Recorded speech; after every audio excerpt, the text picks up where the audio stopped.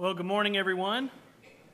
Good to be back here with you. My name's Dave Latham. I'm the RUF campus minister at Christopher Newport University in Newport News, Virginia. And it's always a great joy to be able to be welcomed back. I haven't done anything to make y'all shun me yet, so here I am again. Thank you for having me on this great Palm Sunday. And if you have your Bible with you, we're going to look at John chapter 12. And what we're going to be talking about this morning is something that might hit home. I know it's hit home with me in the sense of what does it mean to have a king? We've sang all these hymns about Jesus coming in as a triumphant king. Who can explain the marvelous deeds of the Lord? The idea of providence and the idea of sovereignty. But what does it functionally look like? How does having a king in our lives give us hope? I mean, if you're like me, you probably had moments in time to where it's just maybe been hard to get out of bed some mornings. You see the brokenness around. You may see the brokenness in your own heart. And you go, if Jesus wasn't sitting on the throne, it'd be hard for me to get out of bed. And I know for me, just to give you a quick update of what's going on at CNU, it's kind of been that kind of year for me. It's been a hard year emotionally, but even as this is our second year on campus at CNU, we're a startup. We're still small, but little by little, students are starting to kind of let me into their lives a little bit when they realize that I'm not going anywhere, that we bought a house and we're kind of sticking around for a little bit. And so students are starting to let me in, and what I've seen and what they've told me has really stunned me and made me just kind of kick back and go, Lord, I have no idea how to handle this. I need you to work here. But God is at work. God's at work on the campus of CNU. I mean, most notably, we've got a great batch of students who've come, and they're getting to know each other. We took 0 to summer conference last year. We're taking 7 or 8 this year.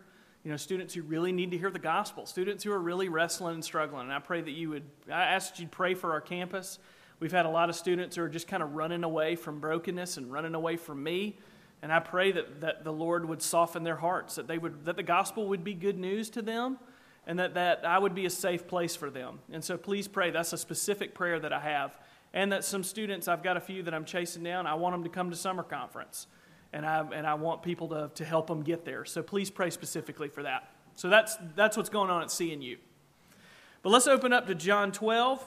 We're going to read verses 12 through 19 together. Read about the triumphal entry.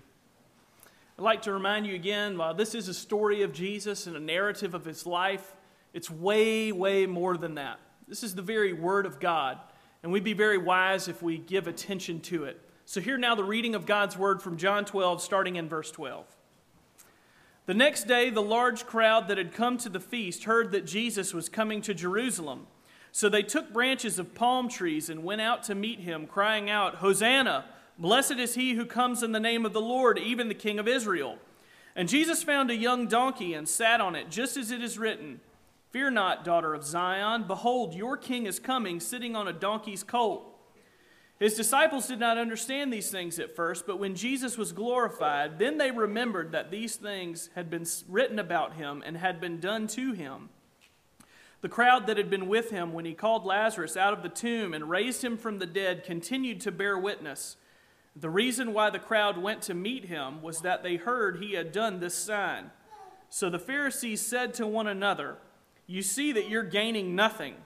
Look, the whole world has gone after him. The grass withers and the flower fades, but the word of our Lord does indeed stand forever. Let's pray together this morning.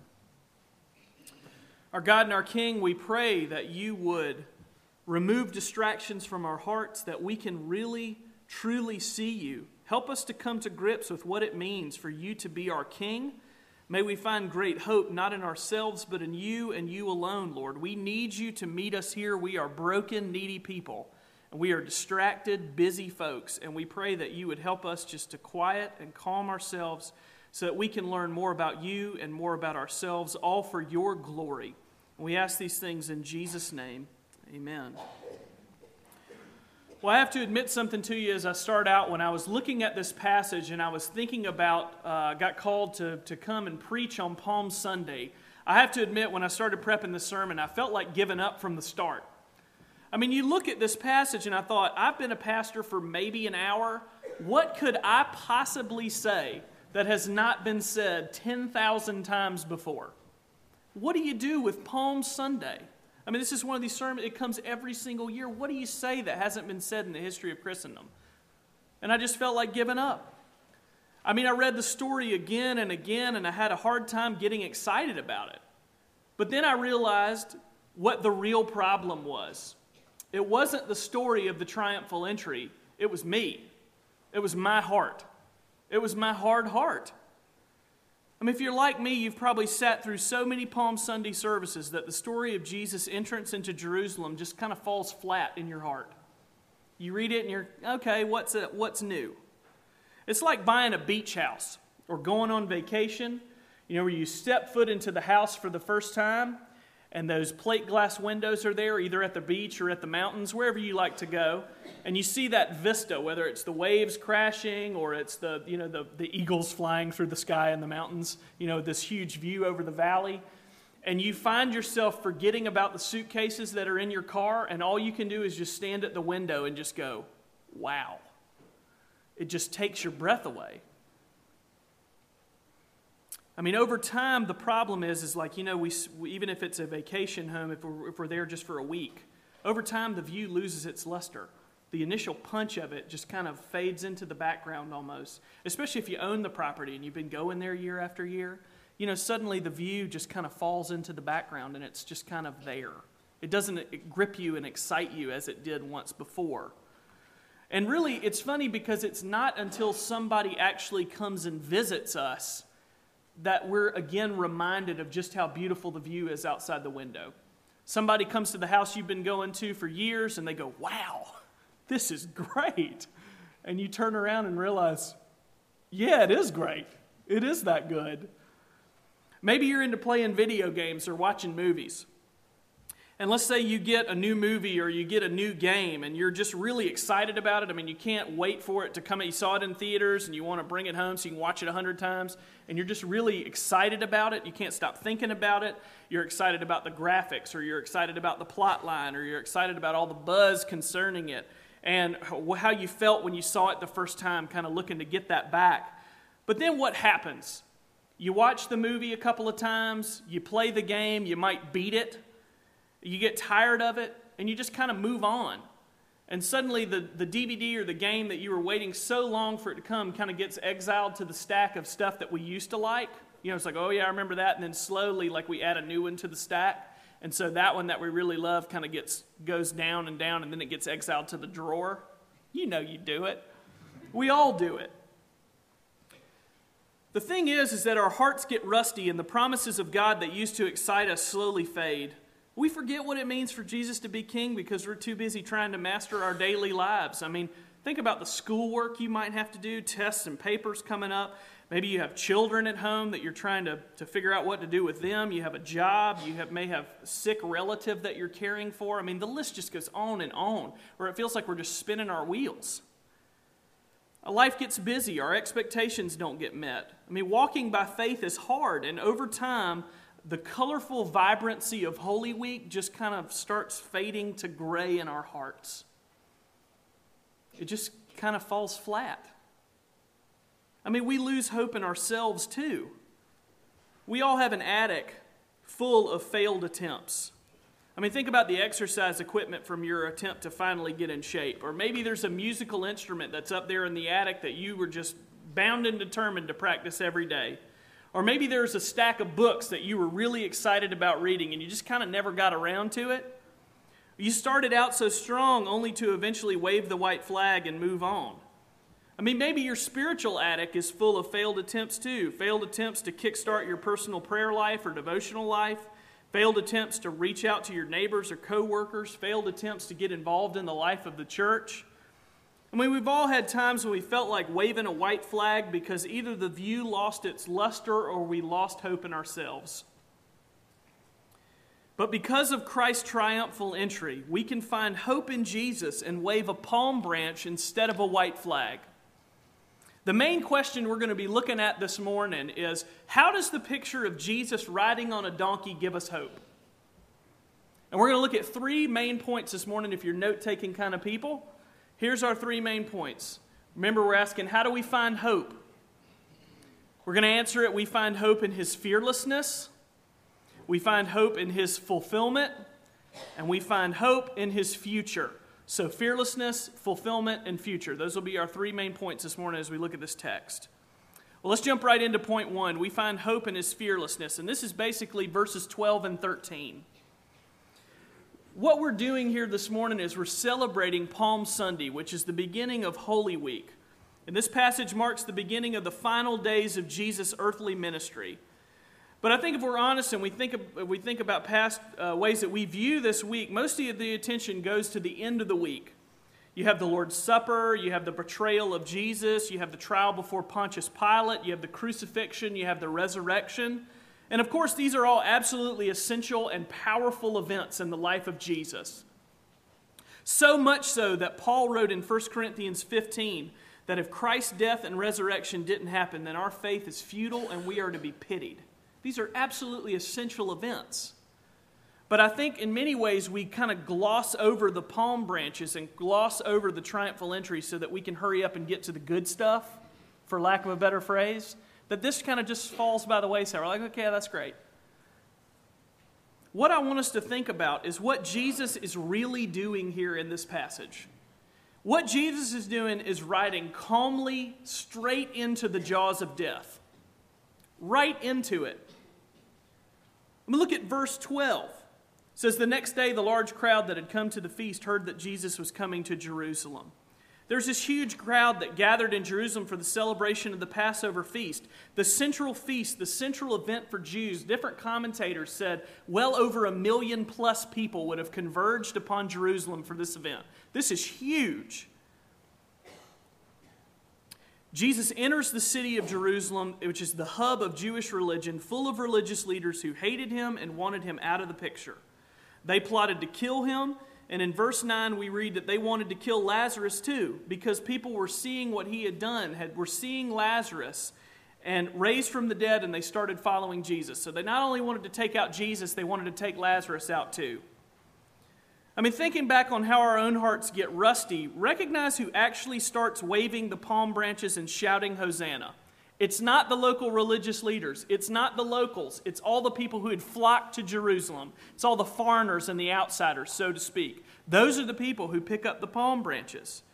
As I was reading, John Calvin had a great, it's Calvin, but he had a great verse. I mean, everything he says is great. But what he said here in noting on this verse was really great, and I want to read it to you.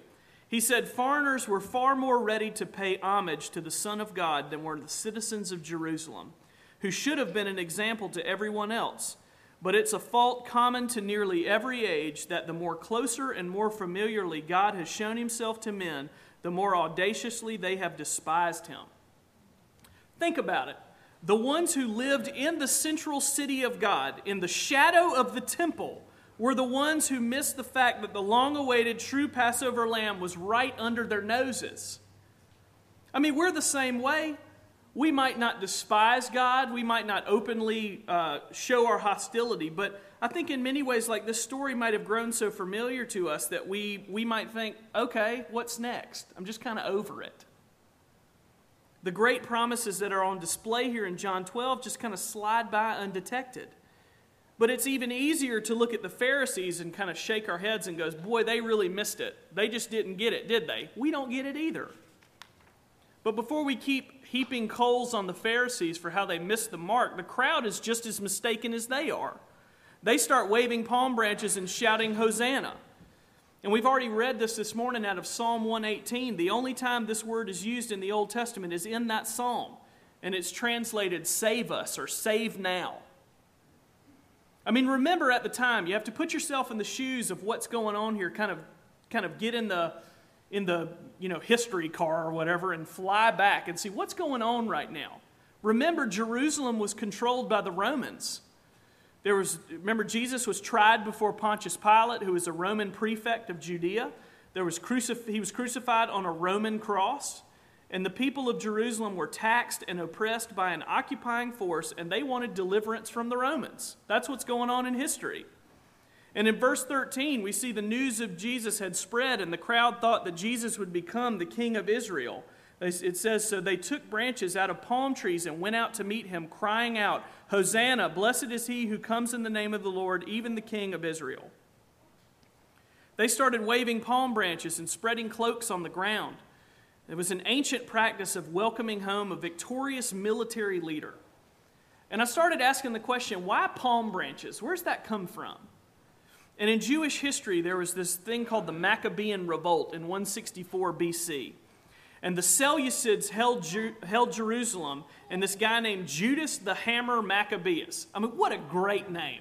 You're known as Judas the Hammer Maccabeus. This guy fought against the Seleucids and defeated them and basically kind of freed up religious worship and kind of restored the people. And they celebrated this victory by waving palm branches. It's similar to like a ticker tape parade in New York. You know, the end of the war is here, victory, here comes the ticker tape. That's kind of what's going on here. And basically what happened is the palm branch became a symbol of national pride. So much so that later coins that were minted had palm branches on them. That's where we get the palm branch from.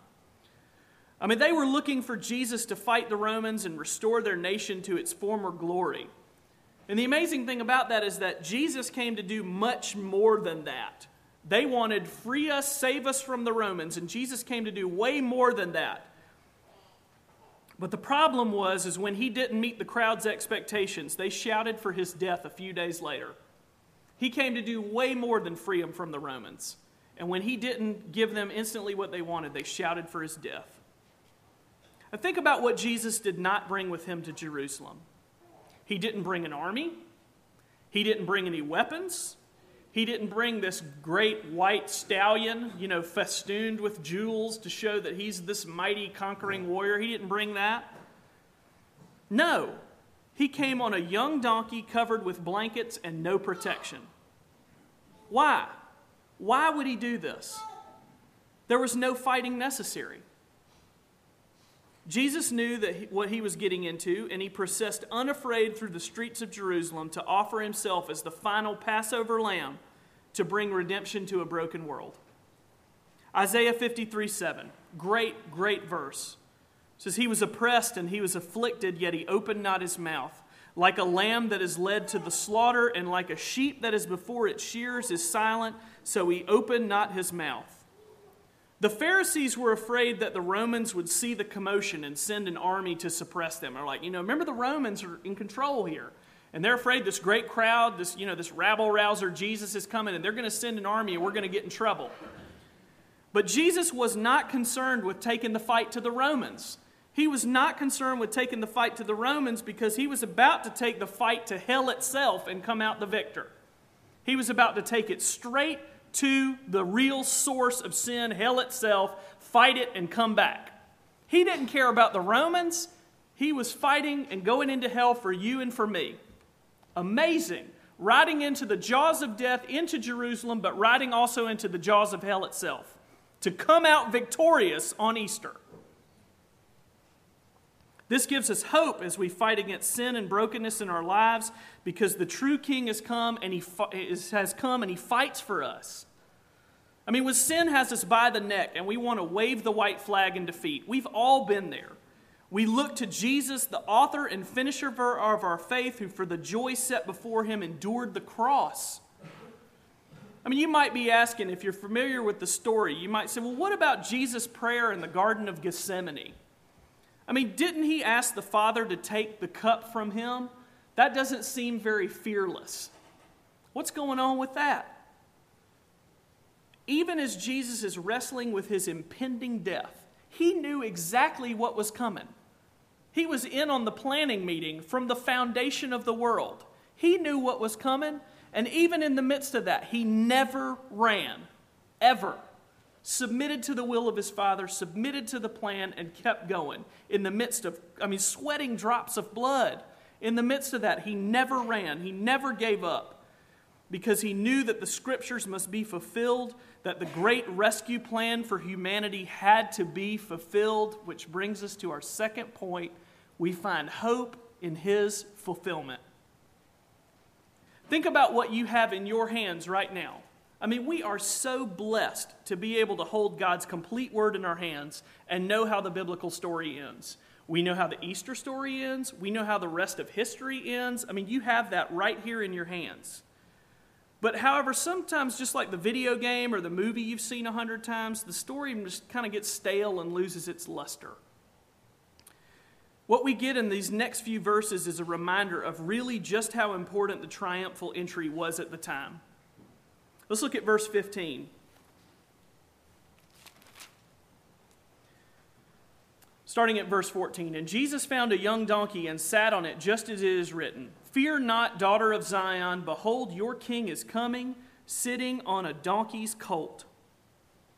What we get here is John referencing Zechariah 9:9. And 20 years after exiles returned from the Babylonian captivity, God sent Zechariah to encourage the people living in Jerusalem to not give up. They had laid the foundation of the destroyed temple and had faced hardship and oppression ever since then. And God spoke through Zechariah and reminded the people that one day he would judge the oppressors and bring forward the true king. This verse in Zechariah 9 that John quotes had been written over 500 years before Jesus was ever on the scene as a man. And the people of God had waited that long for it to be fulfilled. 500 years here in this prophecy. Now Jesus comes as that long-expected servant king to take his rightful place and to fulfill that prophecy. And that's why he welcomes the praises of the people. Because he is walking right into what he justly has come into him. He's the king. And look at what's the command given there in Zechariah 9, this verse that John quotes. What's the command that it starts with? Fear not. Fear not, daughter of Zion, your king's come. Fear not. Imagine the perceived absurdity of this prophecy when it was first given. I'm not discounting the prophecy. I'm just thinking about if you heard this for the first time, what would you hear? The king of the universe will not come on a big horse, but on a beast of burden. And not just that, a short, young donkey covered with blankets. R.C. Sproul wrote in his commentary on John, he said, "The donkeys people ride in the Holy Land are nothing like the donkeys we breed in the United States. They're much smaller, so that men have to bend their knees as they ride so that their feet don't hit the ground." So think about you're on a short donkey anyway. That's different from our, like we do everything big in America, okay? So like these donkeys are even smaller, but even more than that, it's a young one, which is even smaller than that. And Jesus, the King of the universe, riding in with his feet up underneath him so that his feet won't hit the ground. What if you did that in a crowd of people? You would be absolutely humiliated. And look at what Jesus does so that the scriptures would be fulfilled. He rides in on that donkey with people waving palm branches at him. It's amazing. I mean, think about the royal wedding the world was fixed on last April between William and Catherine. You remember all the pomp and circumstance and all that surrounded it? Did you see any of the royal family riding triumphantly with knees bent on a squatty donkey covered with blankets? No. Lots of carriages, no donkeys. I mean, on the surface, when we look at this, the donkey seems so trite. But it is the exact sign God chose to signal the coming of the king. God using the foolish things to shame the strong. Everybody else would have picked the white stallion, and God said, I don't want that, I want a young donkey. The weak things of the world to shame the strong. I mean, think about what you would have felt if your whole life the prophecy of Zechariah 9 was read to you, and now you are watching it come to life in front of you. You would have remembered a donkey. And right now, Jesus is coming in and he's on that donkey. Now think about how Jesus fulfilled every one of the Old Testament prophecies and how we still have prophecies about him that have yet to be fulfilled. How could you not find hope in all the redemptive promises that have been fulfilled in Jesus? How could you not find hope to press on when Jesus has given you a perfect track record and then promises that the best is yet to come? Behold, I am making all things new. That is going to happen. The King is coming again. And we can take him at his word because all of the Old Testament prophecies have been fulfilled. And he said, here's more about me and I'm coming back again. And we can say, yes, Lord, thank you. That is hope. I mean, do we fully understand everything that's going on in this passage and going on to understand with the plan of God? No, we don't. I mean, we sang this song this morning. Who can teach the one who knows all things? Who can fathom all his wondrous deeds? No one can. But look at verse 16. It says, his disciples did not understand these things at first, but when Jesus was glorified, then they remembered that these things had been written about him and had been done to him. I mean, we don't understand everything, and neither did the disciples. They were confused at first, and only after the resurrection did a few more pieces of the puzzle fall into place. Suddenly, Zechariah's prophecy made sense, and their faith was strengthened and deepened. I mean, just like us, we read the events in the life of Jesus, and we don't fully understand.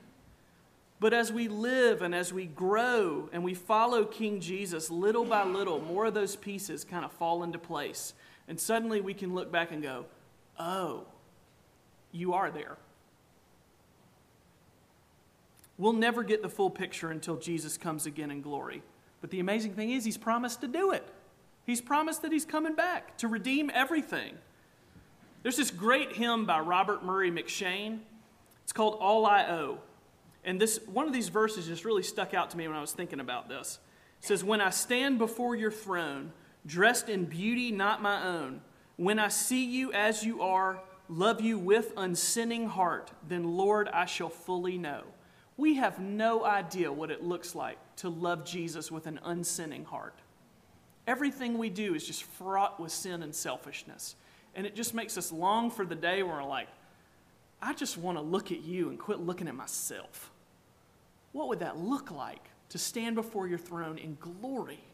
And sin has been removed because he died to take it. What does that look like? What a day. I mean, we have no idea what it meant for Jesus to drink the cup of God's wrath. We have no idea what it meant, riding into Jerusalem in the midst of this. We had no idea. But Jesus drank it for us so that we could be dressed in beauty not our own. And now we can join with the great cloud of witnesses and wave a palm branch to our victorious King. I mean, look around you and think about what's happened in your own life and we see in the lives of others. The prophecies are being fulfilled. The kingdom is on the move. The King sits on the throne. He's changing your heart and he's changing other people's hearts too. The King is on the move. There is hope in God's word. There is hope in Jesus. Because it's so easy for us to lose hope and we pick up the white flag and we start waving it when life gets hard. I mean, I was thinking about my own past semester, this year at CNU.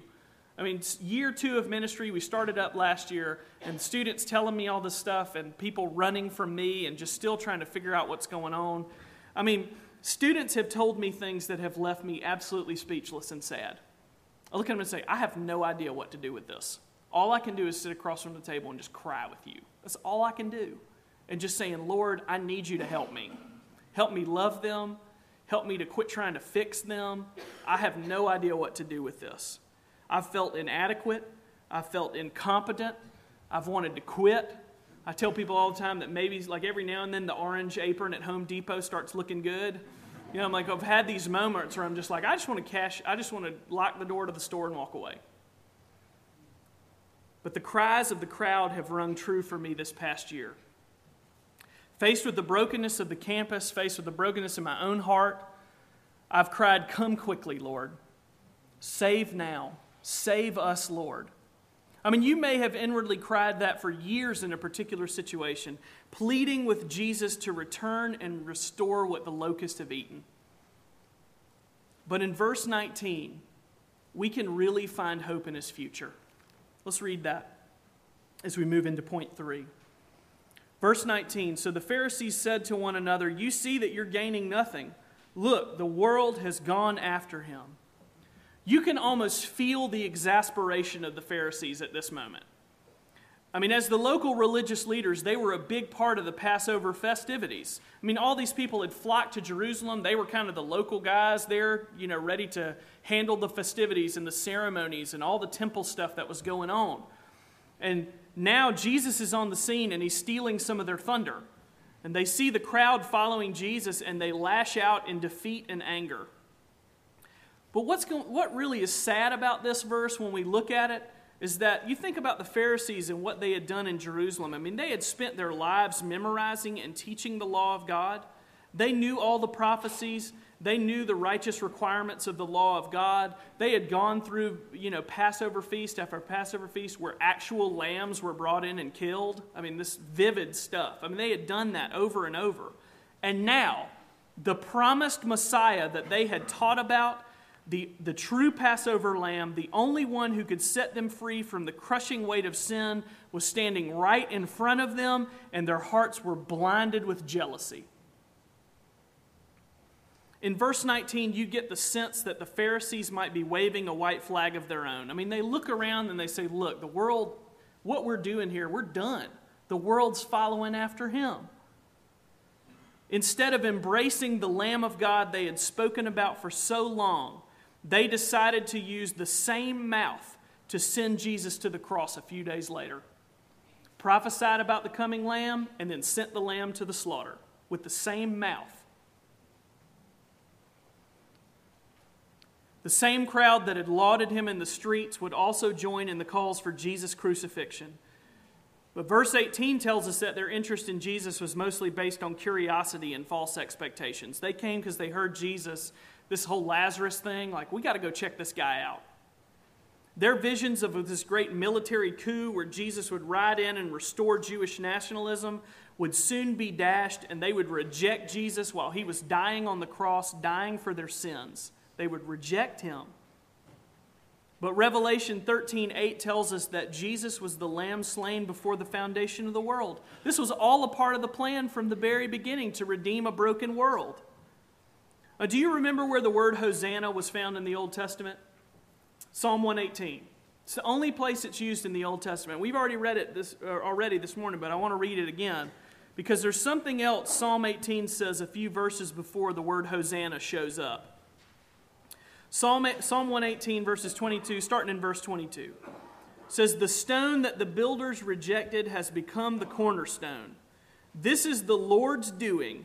It is marvelous in our eyes. This is the day that the Lord has made. Let us rejoice and be glad in it." Then verse 25 comes on the scene. "Save us, Hosanna. We pray, O Lord." This is the future of Jesus that gives us hope. He was rejected by men. He was rejected by his own so that he could become our cornerstone. His heart was pierced through so that ours could be changed by grace.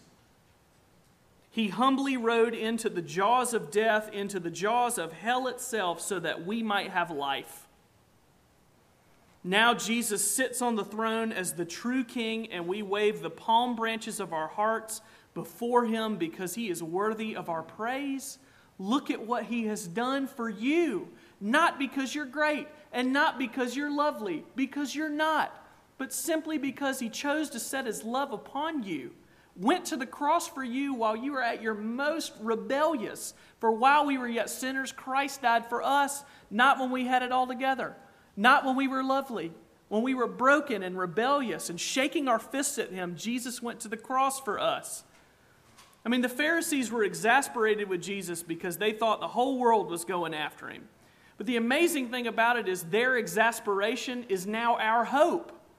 King Jesus is on the move, and his kingdom continues to spread throughout the whole world. The Pharisees saw him and said, look, the whole world's going after him. And we say, yes, great, the king, please, Lord, expand your kingdom. But this kingdom is different. It's not a kingdom built on the military conquest of an earthly king who beat back his enemies with all this might.